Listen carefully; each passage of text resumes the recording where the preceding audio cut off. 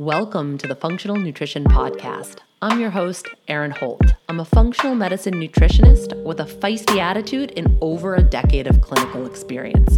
I work with women all over the world through my online programs, and I'm also the founder of the Functional Nutrition Academy, a 12-month practitioner mentorship where I help other nutrition pros level up with functional medicine methodologies. I've got a bone to pick with diet culture and the conventional healthcare model that are both systematically failing so many of us. Creating a new model is my life's work, and this is what the show's all about.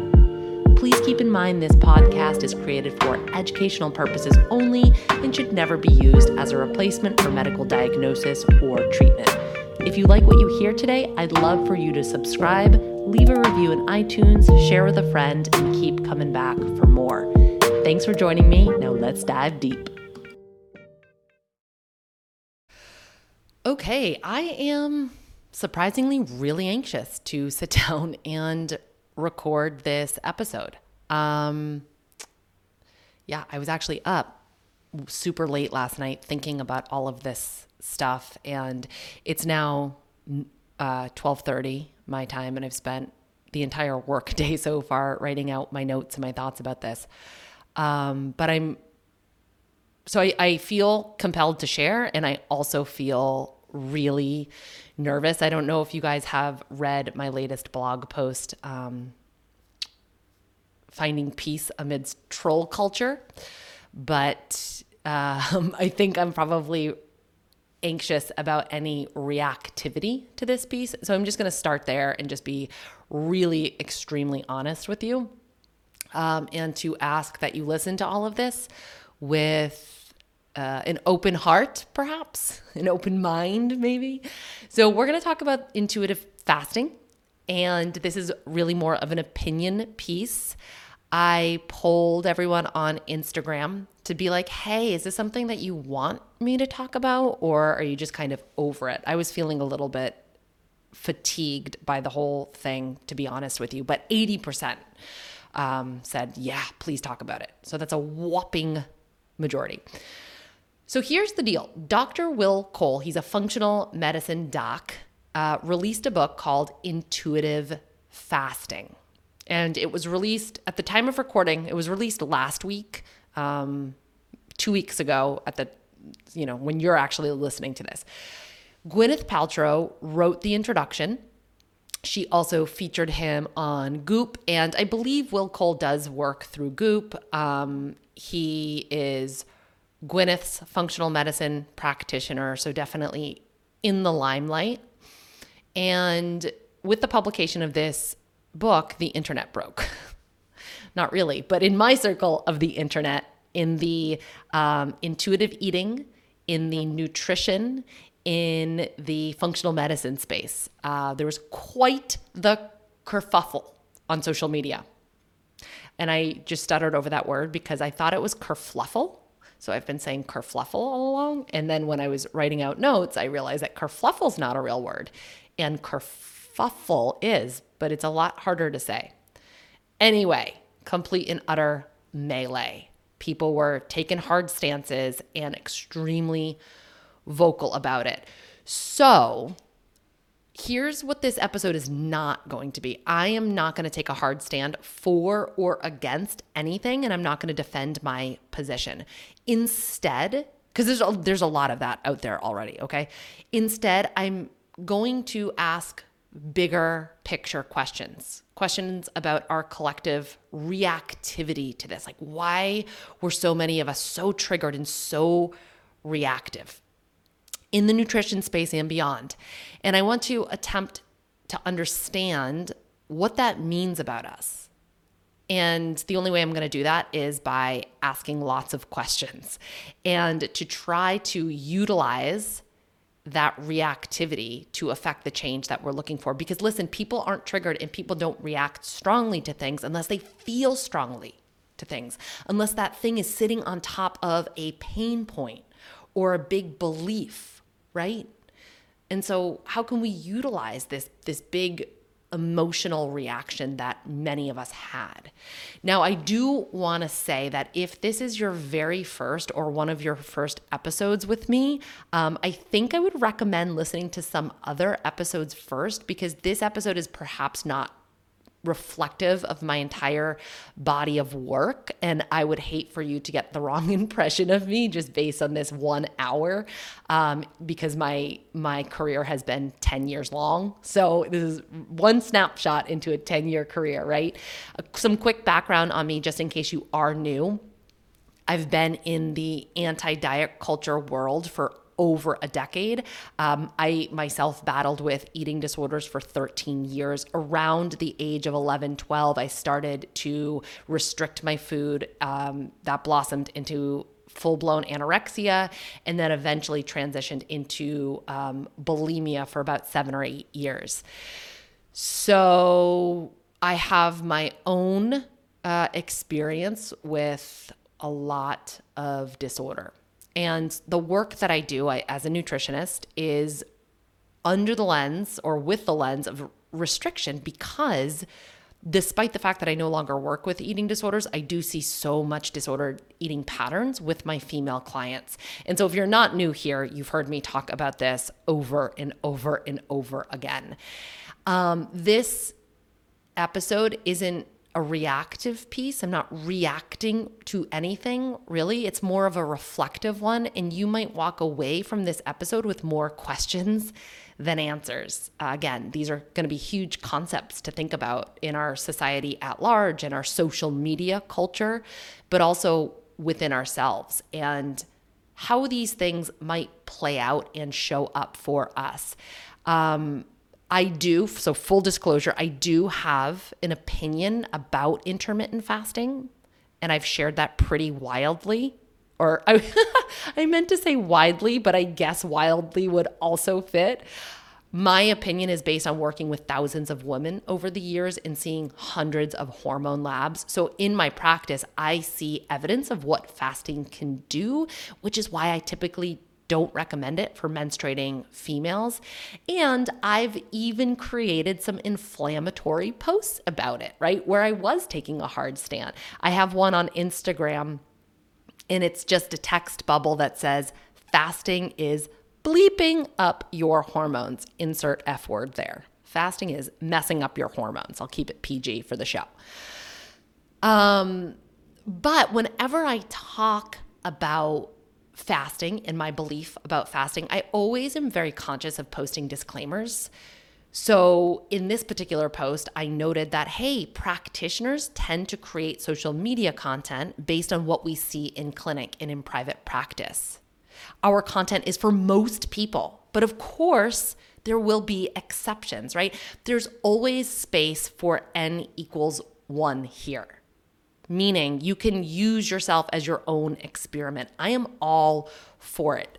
So if you practice intermittent fasting and you feel great and you have loads of energy and you have absolutely no complaints and you're on top of the world, then keep doing your thing. It is not up for me to tell you what you're doing is wrong or bad. It is not up for me to say that your lived experience isn't real, even as a clinician, even as somebody who's been doing this work for a long time. However, that's not usually who I see, so that's not really who I dictate my content for. I see women who are fasting because they think it's what they should be doing, and they're struggling with poor exercise endurance or uncontrolled eating at night because they're restricting during the day, and so they feel as though they're binging at night and they go into self-flagellation mode. I have no willpower. I have no control. This is supposed to work for me. This works for everybody else. Why isn't it working for me, right? A lot of that type of thought patterns. I see a lot of brain fog, concentration issues, low energy, irritability, a lot of mood disturbances when we fast, irregular cycles, or even loss of menses. Women just lose their period. These are all actually really super common. And at this point, I've seen hundreds of hormone labs, like I said, and the ones that are coming from menstruating folks who are intermittent fasting, they don't look awesome. They don't look awesome. And you can actually head to Instagram for examples of hormonal wonkiness that I tend to see with fasting. You look for any of my fasting posts, or you can even go into my highlights, hormones, because I talk a little bit about intermittent fasting there. My gripe is that while there is definitely tons of great research on the benefits of intermittent fasting, the research doesn't take into account the fact that many, many women have a history of restrictive eating patterns. So you pair that history of restriction with more restriction, right? You're restricting your food timing. And then especially if you're layering on any type of high intensity interval training and exercise on top of it, and then your hormones start bugging out. They bugging out, they bugging out, they bugging out. This is what I'm seeing in my practice. So this is what I tend to focus my discussion around. Okay. However, I did do an entire episode on intermittent fasting. In fact, I did 2 episodes and then we put them together in one mega-sode, episode 135. And that is where I break down the research, the potential benefits, the potential drawbacks, the pros and the cons of fasting, who it's for, who it's not for, who should attempt it, who should avoid it. All of that I've thoroughly packed in for you. So if you landed on this episode hoping to learn more about fasting, this isn't going to be the episode. I already did that. So 135, head there first probably, and then this might be a follow-up episode for you to listen to. What we're going to talk about today, after my long-winded intro, because that's my steez, why people are so up in arms about this book. Why is one book causing such a rift? And I think I'm sorry, I'm very thirsty. So I'm taking a lot of sips of water. So I have to apologize for that. So I think the biggest place is to start is with that. A lot of folks feel like the term intuitive was hijacked. Intuitive eating is a framework, and it's a trademarked title. It's a framework created by Evelyn Tribole and Elise Reich. I don't know if I'm saying her last name right, so forgive me. The original publication was in 1995. I checked my copy, and it's from 2003. It is so yellow. It's so old. It's yellow. The pages are yellow. But the point is, it's been around for a hot minute. I feel my perception is that there's been a significant increase in intuitive eating. And you even see big influencers and bloggers who are once really rooted in one type of eating are now shifting over. And by type of eating, I mean like AIP or paleo. They're starting to shift over into the intuitive eating space, which I think is really cool. And it's been so cool to witness that evolution, right?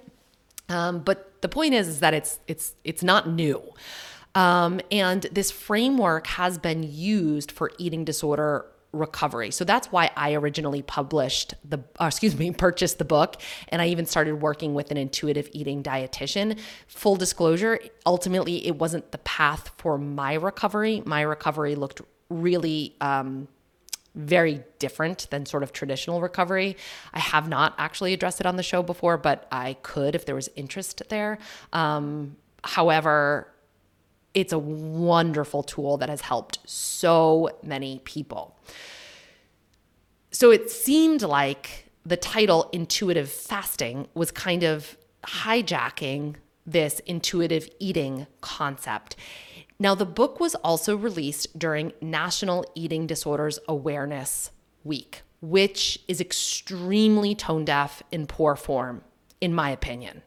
And in many other people's opinion too, particularly because there's been a massive uptick in eating disorders over the past year. We know that eating disorders are a mental health issue, and we know that mental health has been really, has really taken a hit over the past year with everything that we've been facing.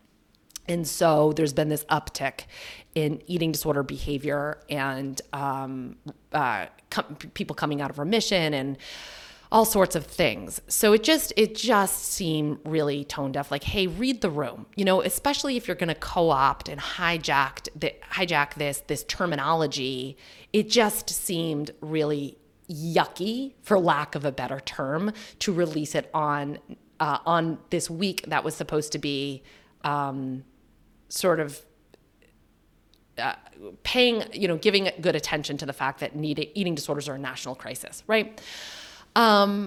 Ultimately, I think where people are netting out is that this is just another diet book masquerading as wellness.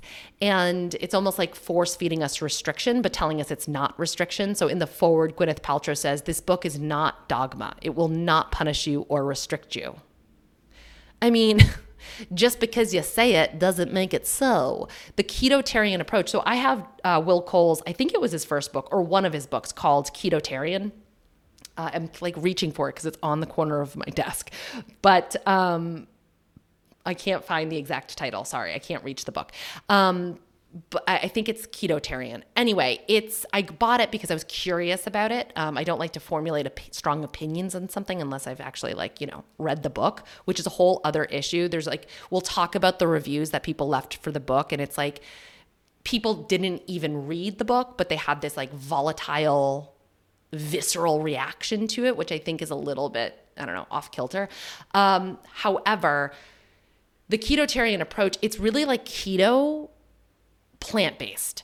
So when you combine that with fasting, at its very core, it is a restrictive plan, right? Because you're reducing carbohydrates. That's what ketogenic diet is. You're reducing animal proteins in a plant-based approach. He does include seafood and eggs, but that's kind of it in terms of animal proteins. And you're reducing your eating window in this new approach with fasting. So you're layering on keto, a plant-based diet, and fasting. So that's 3 restrictive food templates all heaped on top of one another.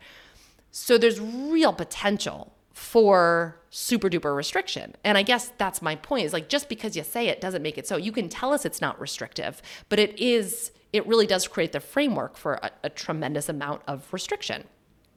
And the irony of that is that I've actually always really appreciated Will Cole's approach to fasting for women. He has I don't know if I got this from his book or from a blog that he wrote, but he talks about why it's not really a great idea for a woman to approach fasting like a man. So to just run into like a 16-8 plan is not great. So he talks about like a staggered approach and kind of like feeling your way into it and starting with 12 hours and seeing how you do and not fasting on consecutive days. And so I've always appreciated him talking about it because listen, if somebody wants to fast, they're going to fast even though people are telling them it's bad. Like they're going to find a way to do it. So he kind of met people where they're at and saying, okay, I hear that you want to fast. Here's that healthier way to approach it. And I think that whole thing is just being overlooked because of the title. And in my title, in my opinion, the title I do feel was poor form. We could have just titled it just another book about fasting or even a different approach to fasting. I think using intuitive in the title felt not great.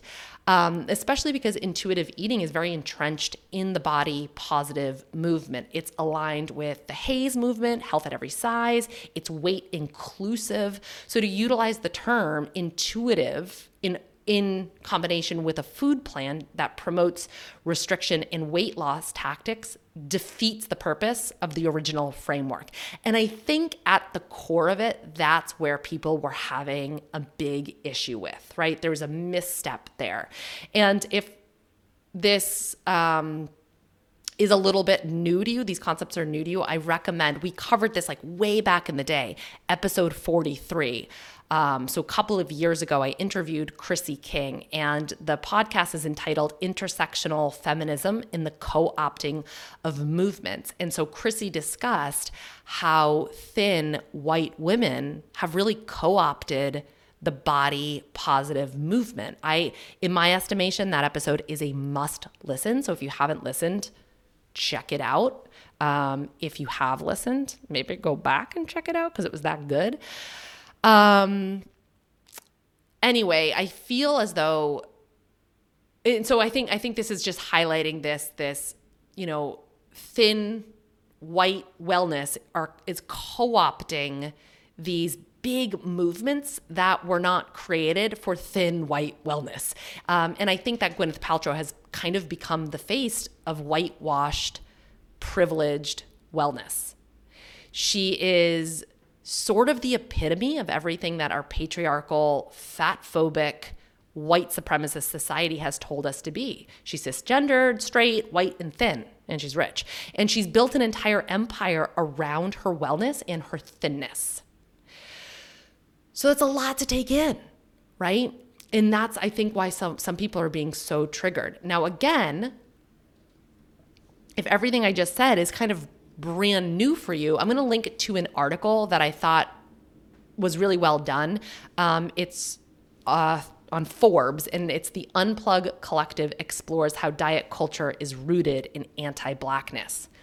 How diet culture is rooted in anti-Blackness. And I'm going to share a quote from Amanda Taylor, who's part of the Unplug Collective. I don't know if you guys can hear that right now. We are in the midst of a ferocious windstorm, and it's very loud. Hopefully my mic isn't picking it up, so it's not too distracting. So I'm gonna read you some of Amanda's words from this article.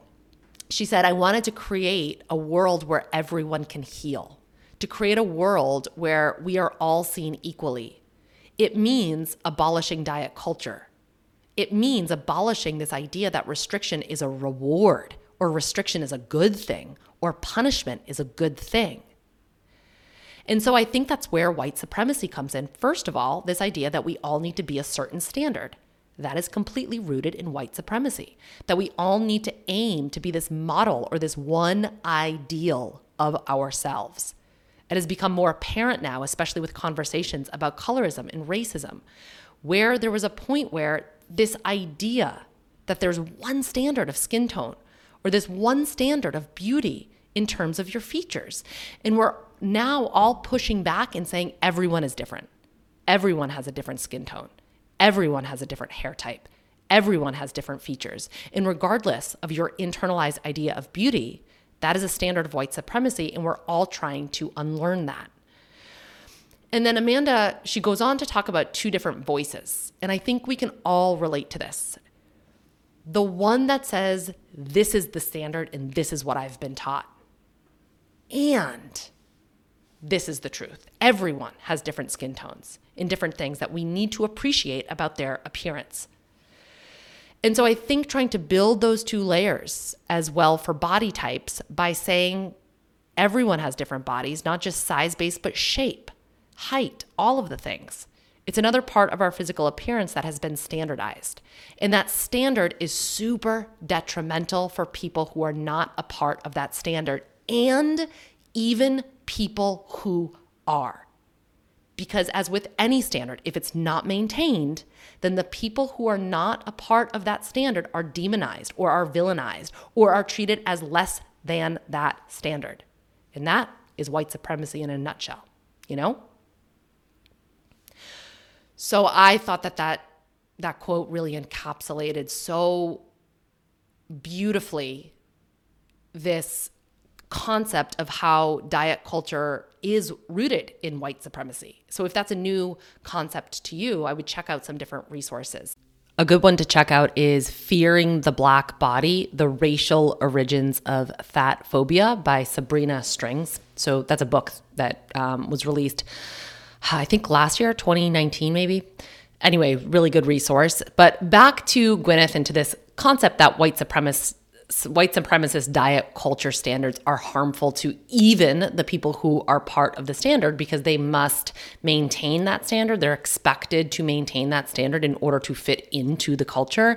And now I am, of course, not even remotely for a second suggesting that Gwyneth Paltrow's lived experience is the same as a Black woman or a person of color or any marginalized person, but instead trying to emphasize this point in the article that white supremacist, fat phobic diet culture is toxic.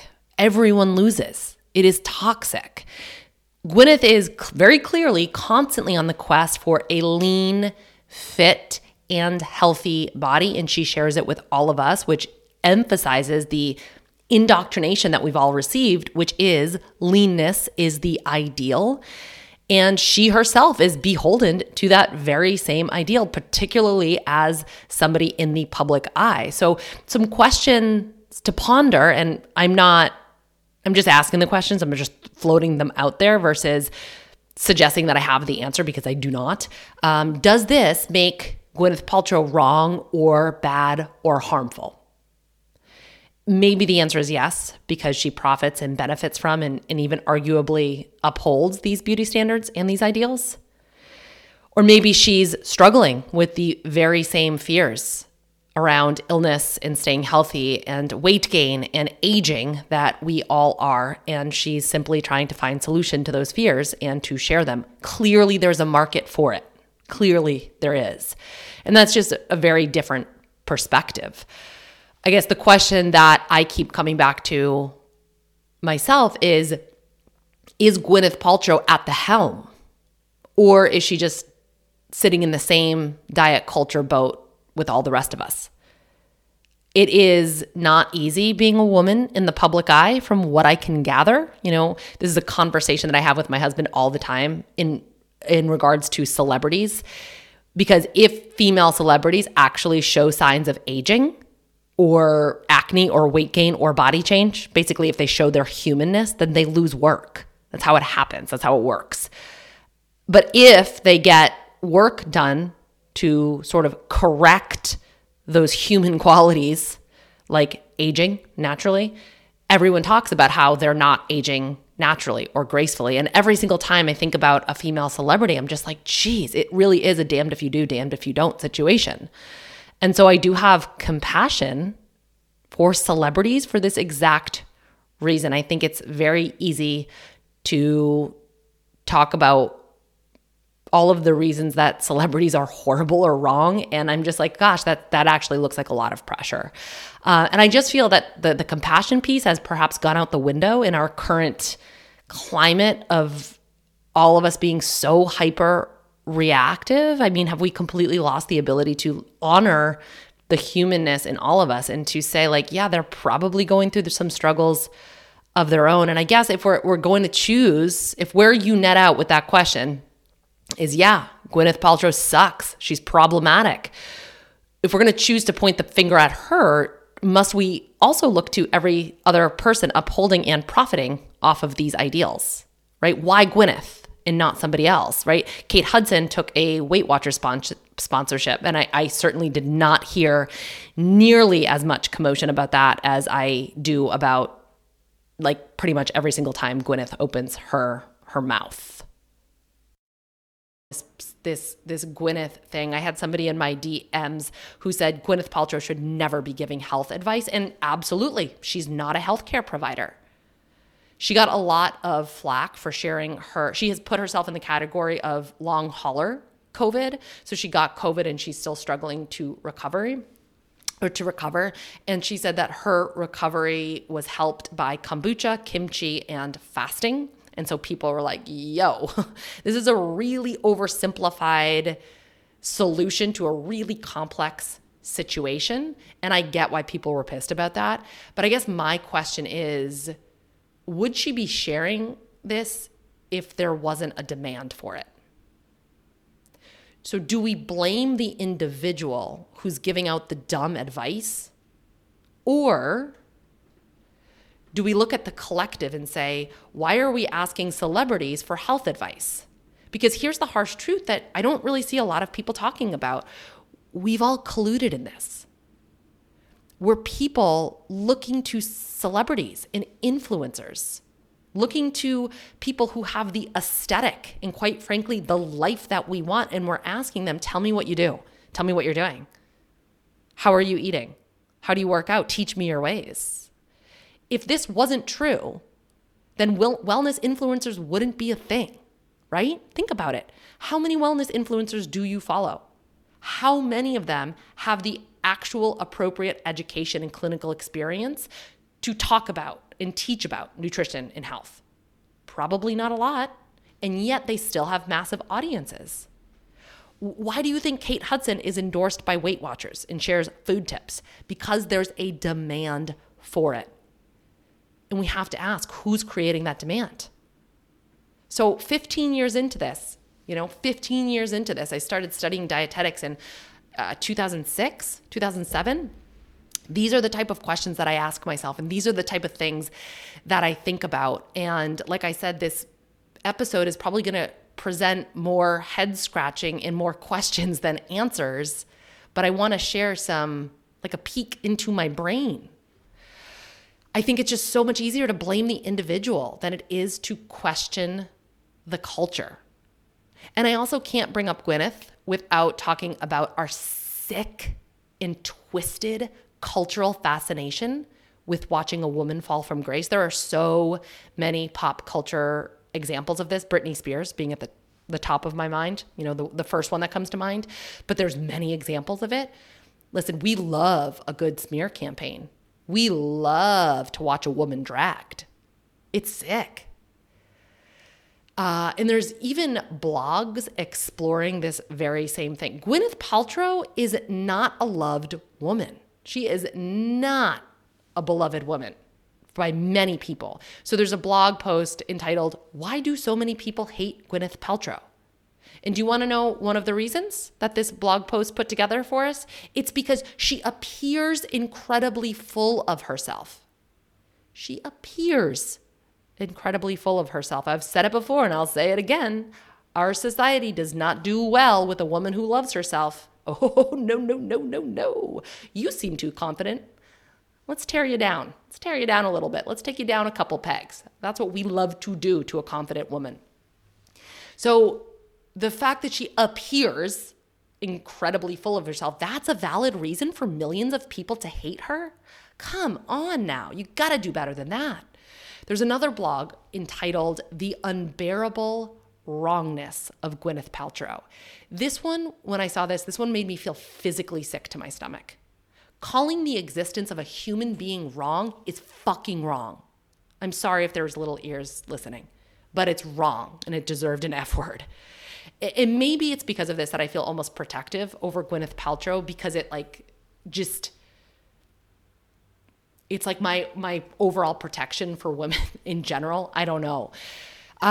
There is a specific example that I want to bring to mind or bring to light. Last year-ish, there was the Goop Netflix series. I don't know if any of you guys saw it or you caught wind of it. But it got a lot of bad press. And it was just Gwyneth and Goop exploring different paths to healing and like different sort of alternative healing practices. So Wim Hof was on there. I'm trying to think. Medicinal mushrooms, like microdosing with mushrooms was another one. I can't think of the other examples. I watched it and I loved it. And what you need to understand is some context. That at that time, I was really, really not okay. I was experiencing symptoms of disease progression. So for those of you who don't know, 6 years ago, I was diagnosed with scleroderma, systemic sclerosis. And it can get really bad. So the manifestations of this illness can be hardened skin, but also hardened organs. I could not think of that word. So you could have a lot of issues with your lungs, with your heart, with your kidneys, and I'm supposed to get annual scans every year. That's what annual means. And I hadn't in 2 years. And I was, like I said, experiencing some symptoms that were really scary, and that could potentially have indicated disease progression, which is a very scary thing because this illness can kill you. And so I scheduled my exams and I had to wait for 2 months. So in those 2 months, what was really important to me was to surround myself with extremely positive messaging about healing. This is not my first rodeo with a health crisis or an illness scare. And so this is what I have to do to get through it, is to bathe myself in messages that healing is available to me and to not take that off the table for myself. And what I found was that this Goop Netflix special was extremely supportive and cathartic for me at that time, because we were just talking about different types of healing. And like I said, I needed to wash myself in those messages. So I was extremely grateful for the timing of that special and for it to land in my lap. And I tell you that to explain this next point, this next idea that was presented to me. This summer I took a course, it's called Foundations of Social Justice, and it's led by Dr. T. Williams. I will link to his website and to his work. Phenomenal. I could not recommend his work enough. He is phenomenal. And I highly recommend taking any course you can with him and learning from him in any way. But one of the things we were talking about in social justice, and one of the things that he presented, is that he's like, there's a lot of different opinions out there about how to be an activist and how to do this social justice work. And a lot of those opinions conflict with one another. So what you need to do, and I'm totally paraphrasing his words here, what you need to do is take all of that information in, but then have the ability to run it through your own filters and to think critically about it and to decide for yourself how you feel and what is true for you and what is right for you. And that has been such a it's been a concept that has infused itself into all aspects of my life. And that's kind of what I did here, is that there's a lot of really nasty negative things being said about Gwyneth Paltrow and her business. And yet here I am really benefiting from the work that she's doing. So I had to run that through my own filters to figure out how I felt about it. And I had a question: do I throw out all of the ways in which her work has helped me because the current zeitgeist is everyone should hate Gwyneth? Again, rhetorical question, but these are the questions I ask myself.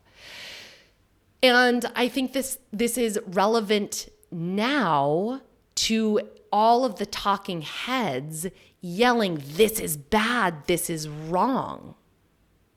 Can we stop for a minute and run things through our own filters? Asking these questions is one of the ways that I continued to be anchored in my own truth versus being swept up by popular opinion. This is how I use my own critical thinking, use my own intuition, if you will, right? That intuition and that critical thinking piece is almost becoming a lost art. So as I mentioned before, when I talk about intermittent fasting, admittedly, it's usually to highlight the downsides of it. And it's not because I have something against intermittent fasting, or I don't think that anyone should do it. I don't think it should be off the table for anyone. It's just because that it's so popular, that when something gets so popular, when everyone's talking about something, what happens is that everyone thinks that they should be doing it. And I was reading through in all of this internet kerfuffle, I was reading through some comments in posts. I find that like the comment sections, you can just learn so much about things and about like the psyche of people. And one woman said, I was deep into fasting culture for a couple of years. And I was like, oh man, doesn't that acknowledge that this fasting is a culture? And it's not just fasting, it's any camp, it's any food camp can become its own culture. I had a client recently tell me that she lost a friend because she stopped intermittent fasting. She stopped intermittent fasting. Her friend was so upset about it that their relationship dissolved. I mean, come on. And I've heard this quite a bit with Isagenix, this company that utilizes fasting principles. You fast for 1 day a week. And I've been told by many different people that it has this almost like cultish following. And if you stop, you are cast out, right? So this is happening in different pockets of the nutrition space. And when something shifts from a practical eating plan, and yes, there is practicality with intermittent fasting, and I talked about the therapeutic benefits in that episode 135. But when it shifts from practicality into dogma or religiosity, that's when problems can occur.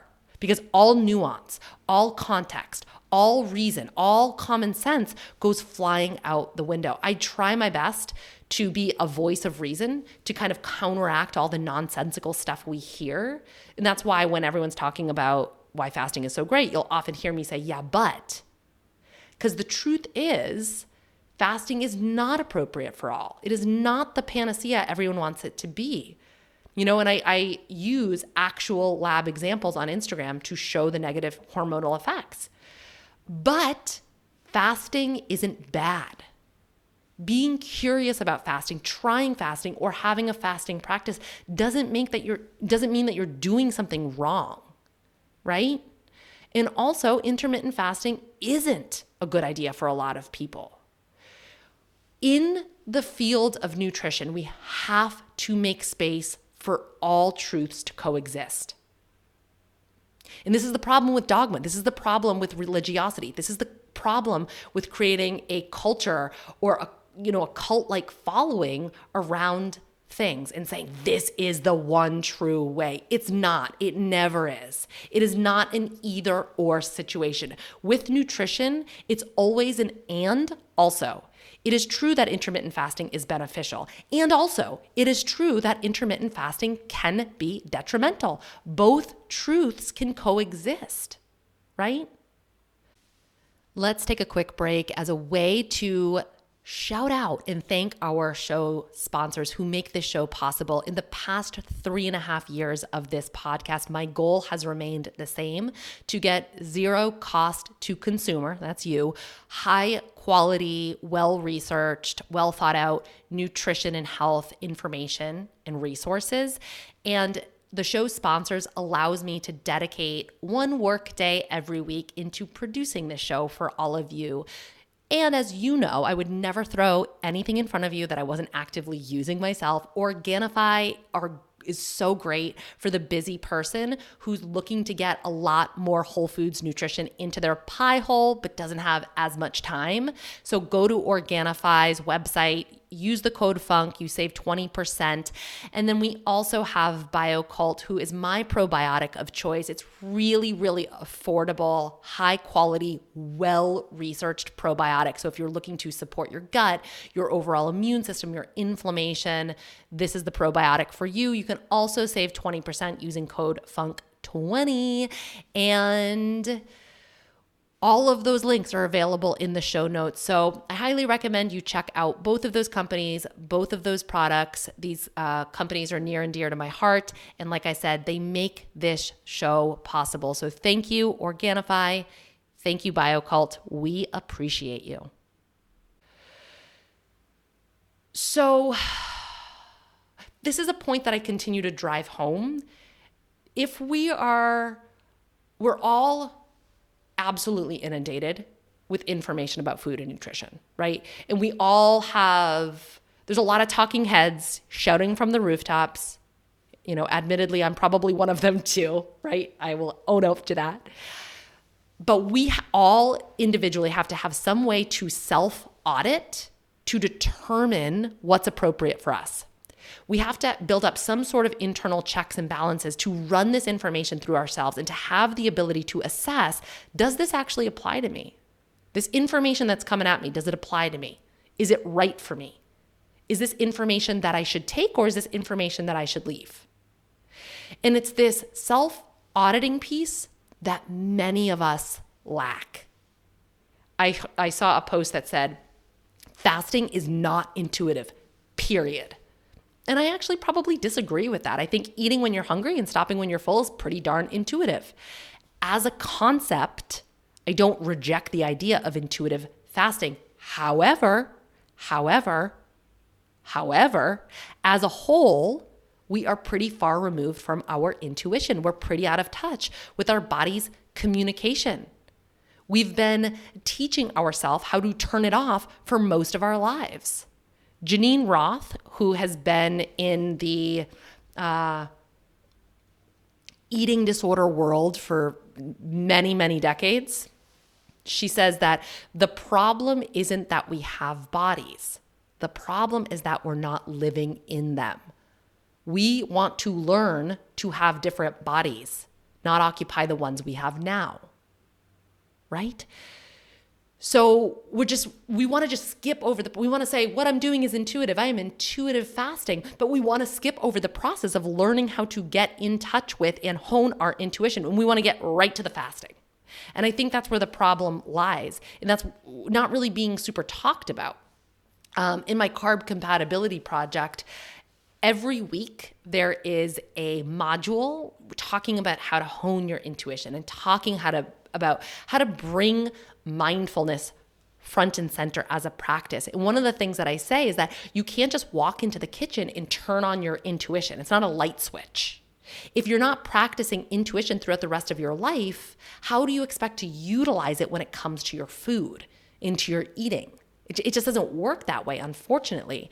This is another quote from Janine Roth in her book, Woman, Food, and God. She wrote, the most difficult part of teaching people to respect and to listen to their bodies is overcoming their conviction that there's nothing to respect. They can't find any place in them that is whole or intact. And so when they hear me say, relax, when they hear me say, trust yourself, they feel as if I'm asking them to throw themselves to the wolves, banishing them to the wild in ferocious brokenness.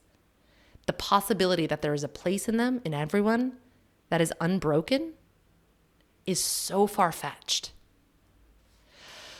So yeah, we can't just be like, here's this restrictive plan, but just be intuitive about it, man. Just use your intuition. We have to teach people, right? Gwyneth Paltrow says in the introduction, if there's anything difficult in these pages, it is Will's request that you be willing to listen to yourself, to your own body, to your own intuition. But how do we do that? And I think that's the problem with slapping the term intuitive onto something, but then not teaching us how to access our own intuition.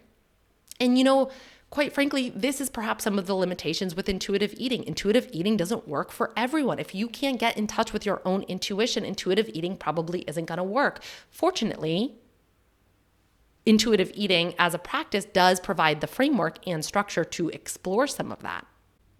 One other resource I'll throw out to you is the book, The Body is Not an Apology by Sonia Renee Taylor. And there's this concept of embracing shame-free inquiry. And I love that idea about giving ourselves space to inquire about our own beliefs, about food, about our bodies, about ourselves, and to make those inquiries, those questions, not be rooted in shame.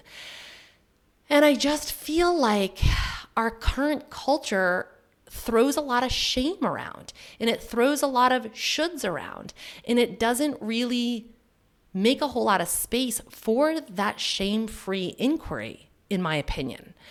A colleague of mine was like, she sent me a text and she's like, hey, have you seen the reviews for Will Cole's book? And so I went to Amazon and I even took a screenshot of the overall book review because it was like, there was 2 bars or there's 5 bars. You can do 1 star, 2 stars, 3 stars, 4 stars, 5 stars.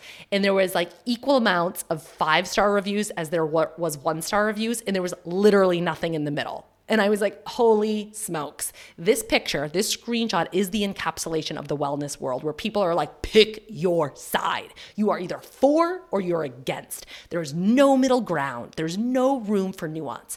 There's no room to hold space for multiple truths. And there's really not a whole lot of space for your own inner wisdom and your own intuition to come through. And this is personally where I feel exhausted by the world of nutrition and the hyper-reactivity of people and the hard stances. When I was reading through the reviews, a couple jumped out at me. One reviewer said, I would agree that if you have a history of disordered eating, fasting in general probably isn't for you and you shouldn't buy this book. And the author makes this clear. But I don't think that means it can't exist for all the other people who might benefit. And then somebody else said, sort of in contrast to all the negative reviews, somebody else wrote, how mean to insult someone's work who has dedicated their life to trying to help people. If this isn't for you, then go elsewhere. And I just feel like that highlights our lack of ability to say, hey, not for me. It's like Amy Poehler quote when she's like, good for her, not for me. That works for her. It doesn't need to be for me. But just because something's bad for me doesn't mean it has to be bad for her. Right? This is no different than a DM I received last week with somebody telling me, I simply just said that I will no longer make space for trollish behavior on my page. So if you come at me in a purposely antagonistic way, I'm just going to delete you. I'm just going to delete the comment or just block you, right? I mean, that's fair. That's a pretty standard practice. And I just announced that because a lot of people follow me to hear and to learn how to set boundaries. I mean, I get, tens of messages a week saying that. And so I was like, hey, here's something new that I'm implementing and it might work for you too. So think about implementing this in your own social media platform. And I had somebody respond to me saying, you are so stuck in the negative. I'm really bummed out to see how negative you are all the time. And I was like, that doesn't feel true to me, but that's her experience of me. And she also went on to say that she thinks that I should take a break from social media. And I was like, isn't that interesting? You're triggered by me. You're bothered by me. You feel entitled to tell me why my approach is wrong and bad, even though I didn't ask for it.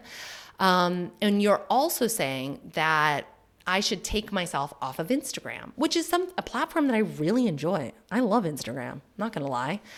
So I should deprive myself of Instagram, and I should also deprive 11,500 people from my content, people that show up to my account to be able to interact with my content. So I should pull it from myself. I should pull it from all of the followers over there just because you don't like my approach. That's weird. It's a weird idea, isn't it? The idea that we should remove something from everyone just because you don't like it or you don't agree with it. It's really quite absurd when you think about it, but I just see this playing out a lot lately. Some of the reviews even just got like kind of mean and nasty. One said, he's not even a real doctor. And I just had to question, like, is this where we are as a culture? We're going to tear down someone's entire body of work just because we don't like a title or we don't agree with a premise? We're going to tell them that their life work means nothing just because we disagree with their approach? I kind of feel like this attitude is actually quite harmful. In the dichotomous thinking in nutrition that it's either this or that, it's right or wrong, I feel like that can also be harmful. If the entire premise of intuitive eating is to allow people to access their own intuition in regards to food, how are we able to make space for this if we're telling people no, wrong, bad? It's like saying that your intuition is only right if it looks a certain way.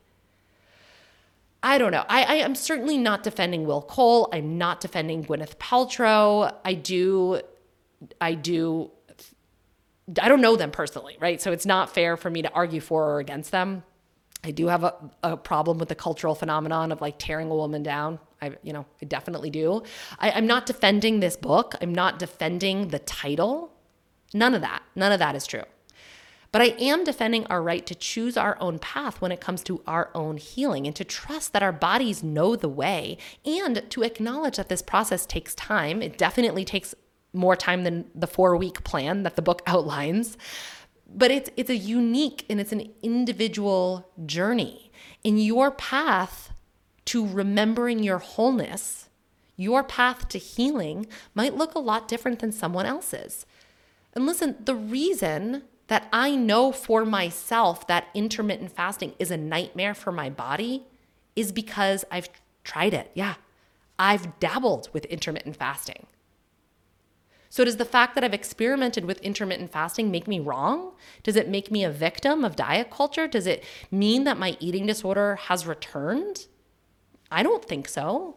And quite frankly, I reject any narrative that tells me it is, because I've honed the ability to tune out everyone else's opinions when it comes to my body, my food, and my health decisions. And the way that I've done that is by asking these really unpopular questions, the questions that I'm bringing up in this show. And it's contemplating my own answers through dialoguing with other people, through journaling, through thinking on my own time.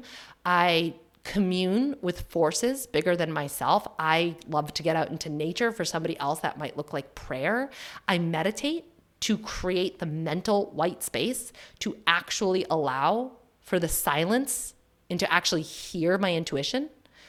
And I pay attention when I'm triggered. And this is not easy work. And there's a lot of people being triggered by a lot of different things right now.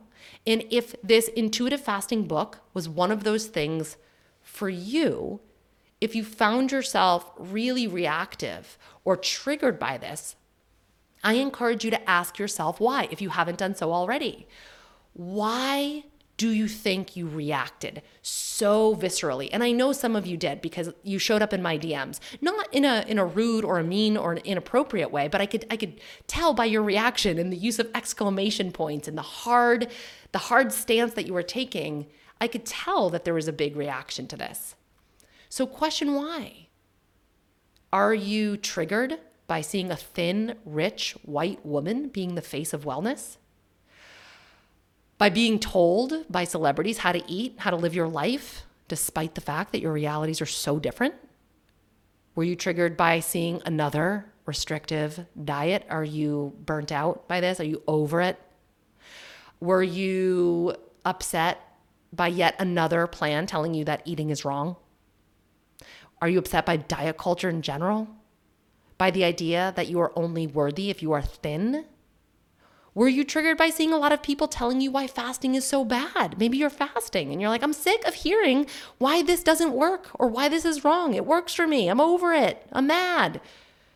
Listen, I'm not telling you shouldn't have been reactive to this. I'm not telling you being triggered is bad. Quite the contrary. Understanding our triggers is really good, valuable information. It gives us insight into our own pain, into our own lives. It helps us see what is working and what is not. It helps us take stock of what we need to clean up and things we might need to change. I think it's so easy to point the blame, and it's so much harder to ask ourselves where we can take responsibility for our own reactions. But I think that this is where the real work, inside and outside, begins. So if you're pissed, in what ways can you alchemize that anger to affect the change that you want to see? Again, I'm not saying our reactions or our anger isn't valid. I am all for righteous anger. Hello, have you met me? I am a massively triggered person. It's why I've made advocating for women's health my life's work, is because I've been so triggered and I've been so angry. So please don't misunderstand me. I don't think that it's wrong, right? Or if you are upset by this, just spend some time thinking about what that means for you. Is that going to change anything that you're doing in your life? Is that going to change how you're showing up in any way? So to wrap all of this up, I think fasting is not for everybody. And I've got the receipts all over the place for why I think that's true. Check them out. I think fasting is abused and can exacerbate or even elicit disordered eating behaviors. I think the release date and the title of the book were both poor form, in my opinion. And I think that depending on whose hands this book is in, it can cause harm or it could potentially help someone. So is the solution to pull this book or this concept out of everyone's hands, even if that means that the people who could benefit from it wouldn't get access to it? And again, I don't have the answer. This is just food for thought, pun intended. I can't pretend to have all the answers. I just want to continue to pose questions to think about here. And it's just an interesting place for me to be, to have one foot in the functional medicine world and one foot in the anti-diet world, and to feel like I spend a lot of time discussing all the gray area in between because it's not always popular. And I realize that there's a lot of room for disagreement here, and I completely respect your right to your own opinions based on your own context and background. I honor that your reality might be completely different than mine, and I think that's okay. Like I said, in the field of nutrition, we have to make space for multiple truths. So the only thing that I ask is if this angered you in any way, maybe sit with that anger versus react negatively to that anger. And please don't use this 1 hour snippet, this me like almost like journaling out my thoughts into a microphone, just posing questions, not saying I have the one solution. Please don't let this overshadow all of the good work that I've done over the past decade in change.